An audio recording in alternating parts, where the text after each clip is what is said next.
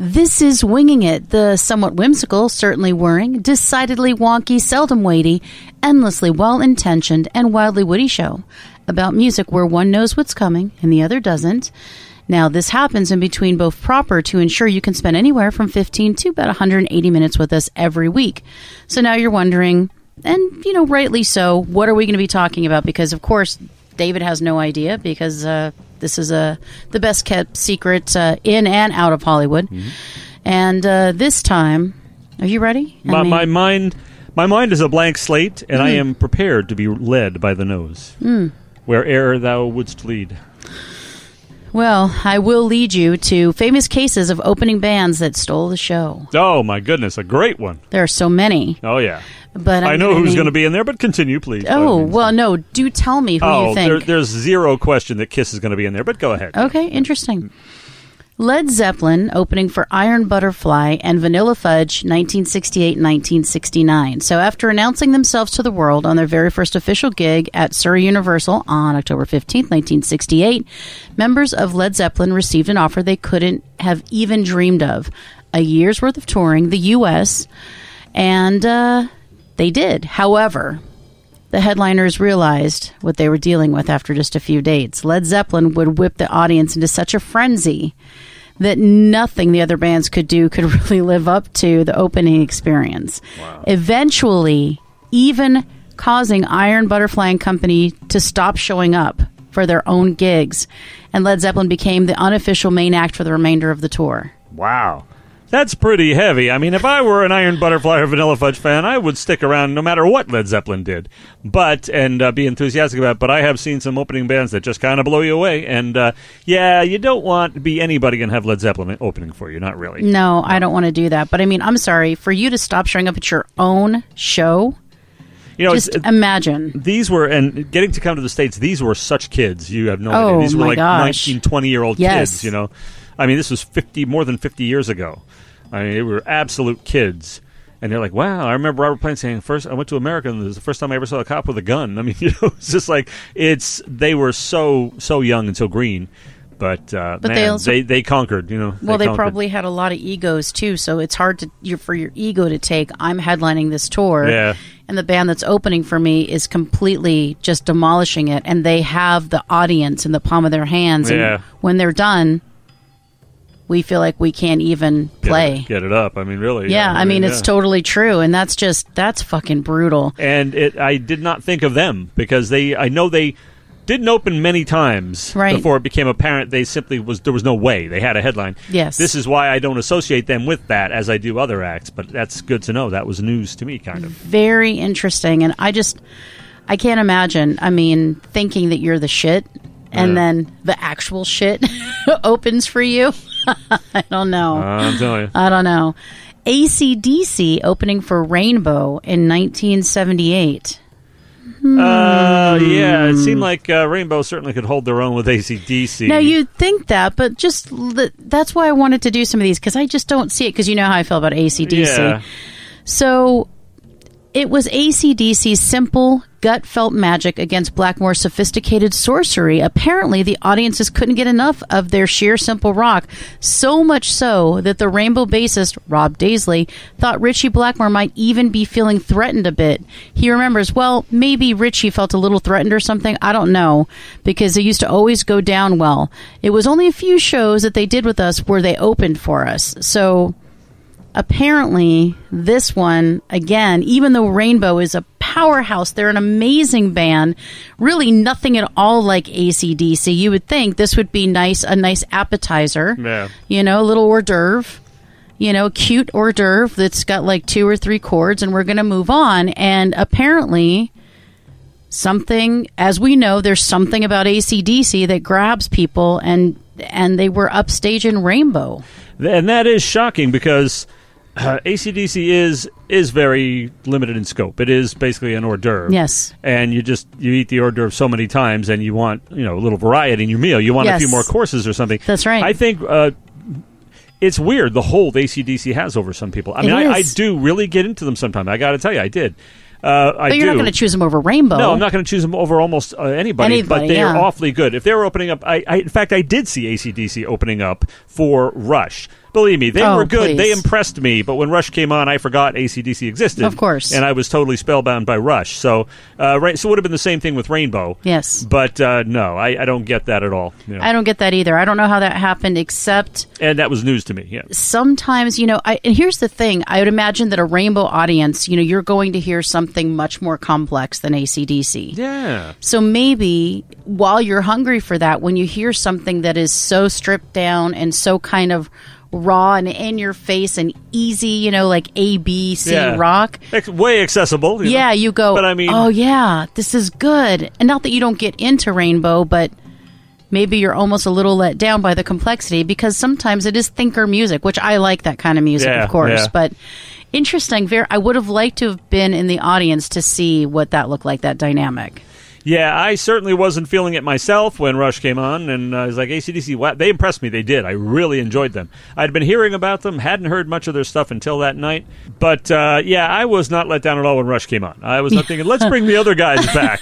No, great as they were, it was their time, and they were gone, and so... You mean adorable as they were? Adorable as they were. Oh, I thought of another one, too, that I'll bet is coming up, too. Okay, say it. And Kiss was one, Van Halen was another. Interesting. Yes, but interesting, but no reveals here. Poker Face, we're going to keep on going and see if they come up. So are you talking about Van Halen opening for Black Sabbath in 1978? I'm talking about Van Halen opening for anybody, but yeah, Black Sabbath possibly. But opening as an opening act, they generally aren't that in favor because they're too damn exciting, So needless to say, things were looking very bad for Black Sabbath toward the end of the 1970s, and the fact that a lot of people thought Never Say Die was the most disappointing Black Sabbath album to that point didn't make things any better. Madness. After having already gone through an unpleasant experience of being upstaged by an opening act, the Brummy Four were looking for someone innocuous. And they thought, Sabbath had done a tour for a year with Kiss as the Four band and had nearly killed him, Ozzy, because Kiss had been so good. These aren't my words. Yep. And Ozzy said, "We're never doing that again. Next tour, we just want to be. You just want a bar band from LA. That's all we want." Ascent's available. Much to everyone's surprise, the bar band from LA turned out to be Van Halen, with their debut album fresh off the printing press, having a deeply dysfunctional Sabbath on the brink of collapse, and then the fresh-faced Van Halen with all the drive of the debut album gone well seems most unfair, but that's how life goes. So basically, Black Sabbath, the powerhouse that they are, without freaking Ozzy. I don't like Ozzy. Van Halen stole the show. Yeah, I remember that tour, and I allowed myself to get talked out of a ticket for it. I did have one. I can't even. I know, so I never saw Van Halen as a result. Oh, God. But I was in school when Van Halen came out, and we loved them, of course, and we'd love to have seen that show. I understand Sabbath was having problems. I love the Never Say Die album. I don't get the madness that it's a disappointing album. I love it, as any real fan does. Oh, he no. snobbishly throws. Oh no, I went ahead and put "real fan" in air quotes. Your real fan knows. Well, Never Say Die is a great record, as is Technical Ecstasy.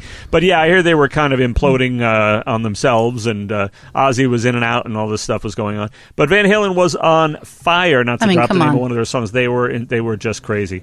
And the energy, and that's not a good opening act either, because Sabbath, as heavy as they hit, they're a little bit slower. Yes. And Van Halen gets going with this breakneck tempo and this guitar like you never heard in your life before. And then the front man Dave from just and the rhythm section, Alex and Michael, it was insanity. It's just an incredible band. Band, there's no way. I wouldn't want them on before me either, although, like I said, I've been to see Sabbath with an opening act that was pretty damn impressive called Aerosmith, but when it was Sabbath's time, I was all in, but I guess things work differently, and the, bands fall out of favor, and doesn't take much to have somebody eclipse them, I suppose. Well, yeah, I think that's true, and just imagine, though, again, fresh-faced kids with all of the ambition and talent and, just energy and excitement and testosterone, and just that they just had command of their instruments, and then Dave was just this charismatic, incredible frontman. There's no way Ozzy could compete. No way. It just was completely apples and oranges, which is usually, I hate that about opening bands, that they're apples and oranges, but then they don't upstage the main course, right? Yeah. Speaking of Dave and speaking of Van Halen, David Lee Roth was on the Kiss, the final Kiss tour until he got booted off and everything. Now they don't want to be on stage. They don't want to have. In a way, I almost understand. They have a freaking painter coming on before them. That's their opening act, is a painter. I swear he comes out and paints on the fucking stage, and then Kiss comes on. But there's something to that. If you're older and you think your fans are older, you put on an exciting band for them. They use up half their energy, hooping and hollering and clapping and screaming and everything, and then you come on and they're ready for a nap and a bowl of Wheaties and stuff. So you don't want to have them use their energy up on an opening act. You want to come in and wow them after some dull painting thing, and then and go. And I kind of get where they're coming from. A lot of bands don't have opening acts when they get really big. Queen I don't Queen think you have to. Zeppelin didn't. No, you just don't. Well, I don't know why you'd have a painter on. That sounds really lame. That's pretty lame. It's better just to not have an opening act. Maybe don't have one. Yeah. Just show up and do your thing. I don't. Yeah, it's very strange, but I'm not surprised by that. Here's another one, and again, it involves one of the same players. And again, I cannot say enough how much I do not like this player. But Metallica opening for Ozzy Osbourne in 1986. That's sad. Okay, that's sad. After releasing Master of Puppets on March 3rd, 1986, Metallica knew they were onto something, and they were eager to share it with fans as soon as possible. As a result, they joined Ozzy Osbourne's promotional tour for The Ultimate Sin. Almost as soon as their album hit the shelves, they'd go on to open for the Prince of Darkness during the next 6 months. And while Ultimate Sin did end up being Ozzy's highest charting album at the time, it was hardly a match for Metallica's most iconic lineup at its prime. Hello. So here is what... Here, our Lord and Savior Jake E. Lee, as they put it, would leave Ozzy's band after the tour. He reminisced about Metallica's performances during an interview. They were heavy as shit. They were angry. There was nothing polished or pretty about them. I thought that was awesome, especially that Ultimate Sin tour. So there is something to be said for that rawness, that kind of gung-ho, we're going for it, And I think it's palpable. People can feel it, and it just kind of eclipses the shit show that's about to come on that is Ozzy Osbourne, which maybe you got free tickets or you're there for charity. I'm not exactly sure. I mean, is it your good deed for the year? I don't know why you would go to this in 1986, but thank God Metallica was there, because then it saved that money that you may have spent, or, that charity moment. You got more bang for your buck with the opening act on that one. I've never quite understood. Ozzy's solo stuff just doesn't really do it for me that much. Much? I mean, it's okay. We've got... we'll talk. I mean, it's all right, and that's it. It's not great. Him and Sabbath, okay, because he's doing Butler and Iommi's songs, and contributing whatever. But I mean, the band, yes. Ozzy, we don't need him. Yeah, but Metallica, I seem to have been everywhere, popping up all over the place. Seriously, what the fuck? I saw Metallica on the Master of Puppets tour. Are you fucking kidding me? No, I must have told you that. You did not tell me that. Okay, yeah. Okay, so here I am, security guard, right?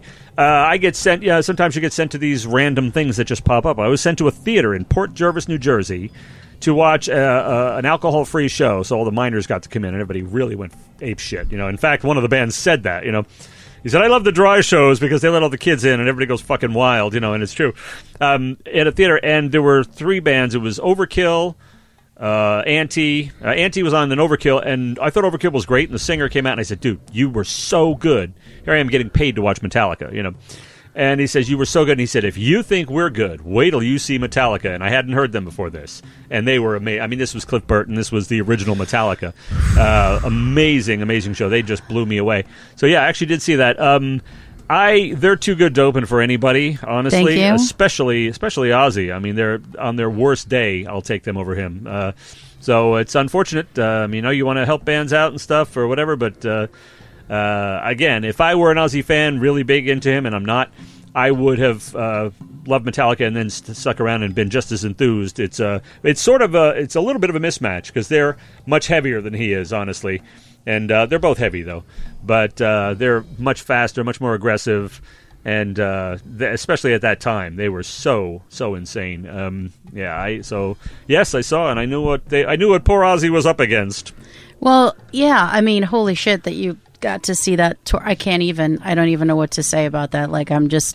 I just am so envious of all. I mean, I'm happy you got to see him, but I fucking wish I could have seen all the shows you've seen. Holy shit. They didn't even have to pay me, but they did, I mean, yeah, you're like, I'd like you to keep my pay because I got to see Metallica. But Any band is going to upstage Ozzy Osbourne. I'm sorry, but not this that hard. band, maybe even AC/DC. You know? Yeah, I might be like, okay. I think here's the thing: if you go to an Ozzy, again, charity gifts, whatever, poorly chosen selected gifts that people give you. Bad raffle. Yes, exactly. Raffle gone wrong. That's right. Tickets to this show, right? Gun to your head. If you don't go to the show, I'll kill you. That kind of thing. Maybe, when you hear Metallica, then you go, oh my God, this guy sucks. You know what I mean? After you hear that raw just power and, like he said, anger and just, I don't know, balls to the wall. Yeah. Then you get the dulcet, sad, pathetic tones of, not really dulcet at all, but, dull is what I meant. And further on in their career, the total inferiority of Ozzy would become even more apparent because they started doing more ballady stuff, which they're extremely good at. Like, oh, gosh. Nothing Else Matters. Oh, my God. And songs like that. Which Elton John says is one of the best songs ever written. It's brilliant. It's absolutely incredible. Elton John says that. Like, I guess James Hetfield cried when he heard that. I would. I know an indie artist, harpist, who plays at weddings and records and stuff like that, who's covered that beautifully. It's just that kind of song. It has a melody that she plays on the harp, and it's that kind of song. So that makes Ozzy look even worse, honestly, because he does the ballads, and they really weren't into that at the time. They were proggy and really thrashy. But they even got more and more afield, and they upstaged him even more. So, yeah. But even back then, they were too hot to handle. And Ozzy Osbourne always sucked, so that's good. Yeah. Well. So the last show we're going to talk about is, and this one's going to get you. I'm waiting for your response to this. Is 9 Inch Nails opening for David Bowie in 1995? Oh well, I mean, I sort of appreciate 9 Inch Nails. In 1995. In 1995, yeah. I mean, I know they come on strong. They're really. I mean, there's a lot of experimental similarities between the two and everything, and they seem kind of like they almost fit together, except for 9 Inch Nails tends to really enthrall an audience, and that's I can kind of see it with Bowie, and Bowie is the best, but I wouldn't think that would be a problem, but apparently it was. So. Well, at the time, 9 Inch Nails were riding the massive waves of popularity caused by their 1994 masterpiece and still the most well-known, The Downward Spiral. While Bowie, although a living legend with inexhaustible creativity, as they say, still lacked the aura of freshness, right? Yeah. That he had. And he was aware of it. And Bowie said, I personally did like the combination of 9 Inch Nails and me, but fans didn't. Bad luck. It was also an extremely young audience, about 12 to 17 years old. My starting point was simply, I've just made an adventurous album. What can I do now to turn the concert as adventurous as possible? Looking at it that way, it seemed logical to confront myself with 9 Inch Nail audience. I knew it would be hard to captivate them by music they never heard, by an artist whose name they were only sort of familiar with. So apparently he knew he was being upstaged by 9 Inch Nails, and I think it makes sense. And it's not that Bowie isn't brilliant, but what year did I say that was? 1995 Bowie? Not the same Bowie you're thinking. Yeah. So I think... Yeah, this was the Black Tie, White Noise. Right. Which isn't bad, but it's... still don't quite get. But yeah, I think a lot of Bowie fans don't quite get this. I try several like years. Year. I try like every year. I know you do. You literally do. So I can see that. I mean... And The Downward Spiral, though, is just hypnotic. It's just a crazy album. But here, it's not just we're saying, that they're upstaging him. Bowie's saying, yeah, it was tough. It was a tough crowd. And again, I like that Bowie did that because, like you said, he was like, I want to bring out new artists. I want to support, new art. He had always been that way. So what a great opportunity for 9 Inch Nails. But it's a great opportunity for 9 Inch Nails. And honestly, it's a brilliant, I don't want to call it, to make it as crass sounding as a marketing ploy, but as Walter would say, I admire the strategy. True. I mean, I see what Bowie was going for here. He said, I want to get my music into the hands or into the minds of each and every kid with a head like a hole. So, yeah. Oh, God. No. What? What'd I say? Yeah, what'd I say? Oh, no. Well, I know he'd rather die than give him control, but, God. Sorry. Groan. But funny. Well, I mean, it makes more sense than I remember one time Bowie toured with Queen Latifah. I didn't get that at all. What the fuck? Yeah, if I'm not mistaken, Queen Latifah, She did If they did, I have no idea. She did not upstage him, I can tell you. Yeah, that ain't going to happen. She did not. That but ain't going to happen. I do think some of these were the cases where that did happen. I'm not sure that I agree with all of them, specifically the AC/DC one. But you know what? You never know. And I still do think that I think opening acts are two things. One, they're a great opportunity. And two, they're the worst fucking thing to happen to concerts because I don't want to listen to an opening act. I want the band. I don't give a fuck. And I'm going to go buy a t-shirt. I'm going to go get my drink. I don't care. I'm not going to remember you once I walk away, with the exception of No Doubt. Yes. And the Sugar Cubes, which is Bjork. That's right. It is Bjork. That's right. Now, I usually pay attention to the opening act very closely. However, I don't want there to be like four of them. I want one band and then my group, and I'll listen to you guys, but I want my group next. I don't want to listen to half a dozen bands unless it's a big concert like the one Frank Marino, Mahogany Rush, Journey. That's different. Ted Nugent and Aerosmith. That's different. That's four, big acts. But, I mean, there have been some incredible openings. It's a great opportunity for them, but it's also a great opportunity it's a good opportunity for them because they have fans who go batshit over them like I did in the case of Aerosmith. They were opening and then they were headlining the next year. Right, but here's the thing. And I agree with you, most of the opening acts that I've seen have nothing to do or nothing in common with the artist I'm going to see.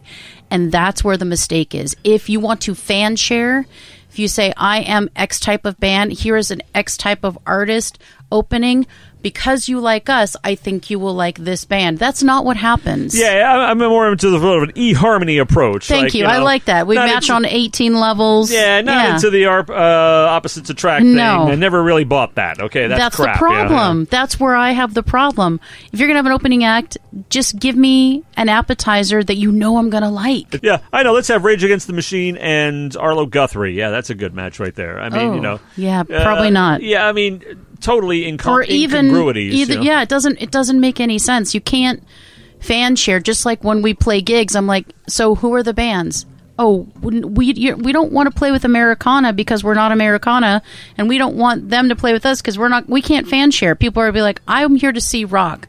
I'm here to see Americana, and they're going to be fucking disappointed if they hear Ascent if they're there to see Americana. That's right. I mean, sure, you'll have your crossover fans and everything, maybe. But it's not right to expect it. It's not. It's not right to expect it. Especially when they're paying that much. Yeah, give me somebody that that's palatable to me. Yeah. That is going to be palatable. That's where my issue is. But I have no issue with opening acts. I just wish they made sense more. Kiss was reviled as an opening act because they kept upstaging everybody, as you said. And the Tubes also, but they did open for one band that I'm sure there was no concern about that with. That would be Led Zeppelin. So it's like, okay, you do your Tubes thing, and you're not going to upstage Led Zeppelin no matter what the fuck you do. Yeah, it's just the antics on stage of those two and their stage show. It's not that their music was better. It's just this crazy, insane stage show that both of those bands do. I mean, you can't compete with, what is like Gene Simmons, like 300 feet tall on stage with this makeup and this like outfit and these boots that are the tallest boots you've ever seen, and he's breathing fire. I mean, I don't I don't know how you can't look at a spectacle like that. I mean, and that you're going to be like, oh, and then you're just standing on stage singing. Can you do something? and the energy was nuts too. Of course. In addition, so yeah. It's, and then they had that anger too. That like, that thing. You can feel it. Yeah, you can feel it. There was a real hunger in the early Kiss music for sure. I mean, every band that's brand new, there's that hunger there, or the first couple albums. And hopefully it doesn't peter out. But the industry is really tough. It's always been tough. So, debut albums are always interesting. I mean, sometimes you get a debut like Guns N' Roses' Appetite for Destruction. And you go like, this is your defining work. Oh, my God. And sometimes you get one that people think it knocks people on their socks, but it's no way an indication of what you're going to do later on, like Led Zeppelin's first album. Yeah, you're like... Everybody went, oh, wow, this is unbelievable. No, you ain't heard nothing yet. Just wait. Keep listening. Just wait. And the next one, you're going to go, shit, what is this, And then tragedy, and then it's over. And sometimes it's the first, and then the rest is no great shakes. But I never take away from that one record. If you did one song that I absolutely love, you're golden with me, even if it's Drek, the rest of the stuff you put Which out. Makes me so happy because Ascent is safe because there's at least one song he likes, so thank God. Ascent is their record is chock full of gems, and I'm talking about Evolution of Sorrow, Bleed Like Us, which you can obtain, is just one. It's all killer, no filler. This record. Oh well, thank you. I appreciate that. But that we were grandfathered in regardless. He's required to say these things because of his rule that if you have one thing he likes, he's in. And I'm required to go to the show this week. I just have to. It's been so long. I'm so eager to go see Ascent again. I have to say it'll be amazing to have you there. It'll be amazing to perform for you. It'll be wonderful. I'll be there with my cane propped up in the corner. Hell yeah, and your ring, of course. I hope. No, I meant propped up so because I can't move. So because I'm 60 now. So. Oh shit! I'm sorry. That's right. I'm sorry. Am I speaking loud enough? Yeah, I can hear you. I can hear. Okay, good. I've got a special device. Just checking. Okay. Well, now that we've exhausted this topic, I think a good chat and a very interesting topic. I guess that only leaves for you to say, "Let's fly this coop."